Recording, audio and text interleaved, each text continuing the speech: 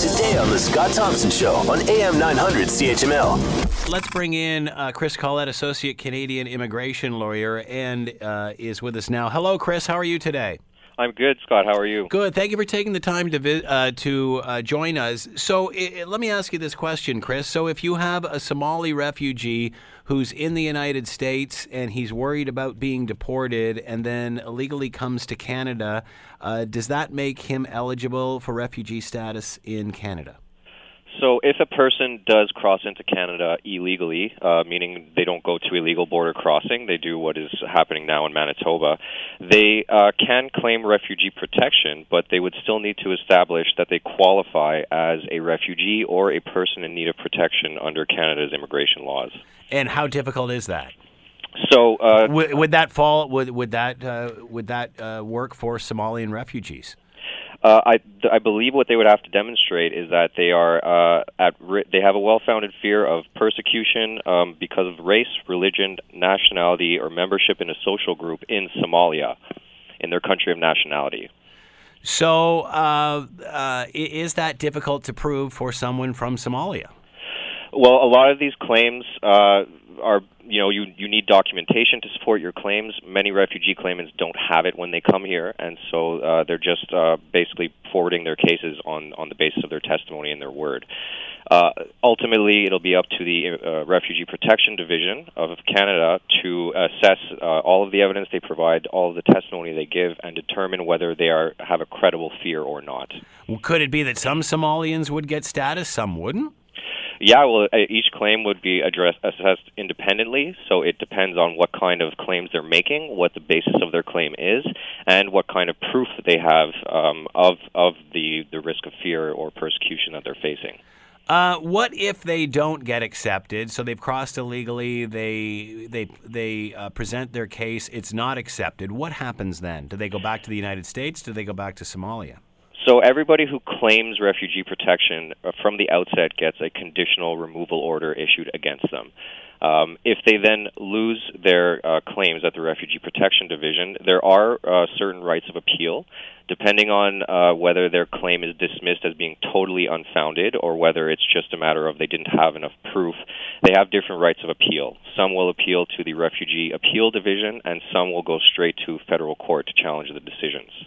If neither of those appeals are successful, then they may be subject to removal proceedings to their country of nationality. So they would just avoid the United States and go back. So once they come to Canada, it's not the United States problem anymore, I guess, is the question. And that might be one way to put it, yes, but this is a very fluid situation, especially with this recent influx, and so who knows if there's going to be any administrative changes coming down from on high.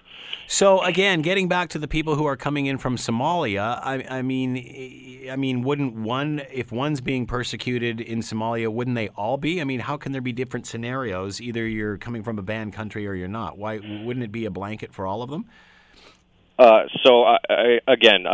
Some countries, it's recognized that the entire country is an unsafe place. For example, Iraq.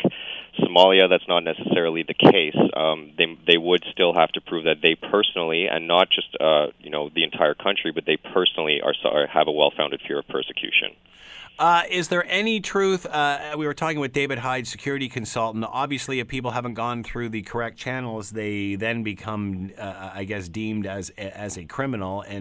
And we're hearing that only the bad people are getting pushed out. Does that mean that the people that are coming into Canada aren't being vetted, and we're getting bad ones? The refugee vetting process it's pretty rigorous. As part of the hearing, the refugee hearings, they also have to not show that they are not inadmissible on grounds of security or violating human or international rights, serious criminality. These are all potential things which could bar their claims if they come to light during their hearings. Where do you see this situation with Manitoba and Quebec going, especially through the summer when the more warmer months approach?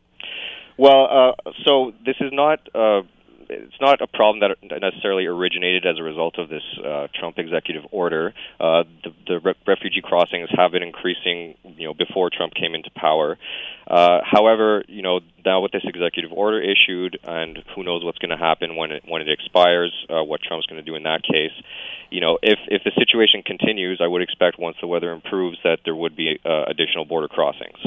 So if you're somebody in the United States from Somalia or one of those other countries that are involved in the ban, is it best for you to try to cross illegally or legally? Where will the government give you a better hand up? So if they do present themselves at a legal border crossing, they would be turned away under the Safe Third Country Agreement. For many, that, in their minds, leaves the only option of trying to cross in illegally, although, this is illegal, so it's not something that we can counsel people to do. It is not permissible under the law to cross in illegally, bypassing a legal border crossing. Would the U.S. care about this, or do they, as long as in their minds, as long as they're getting rid of them, they don't care?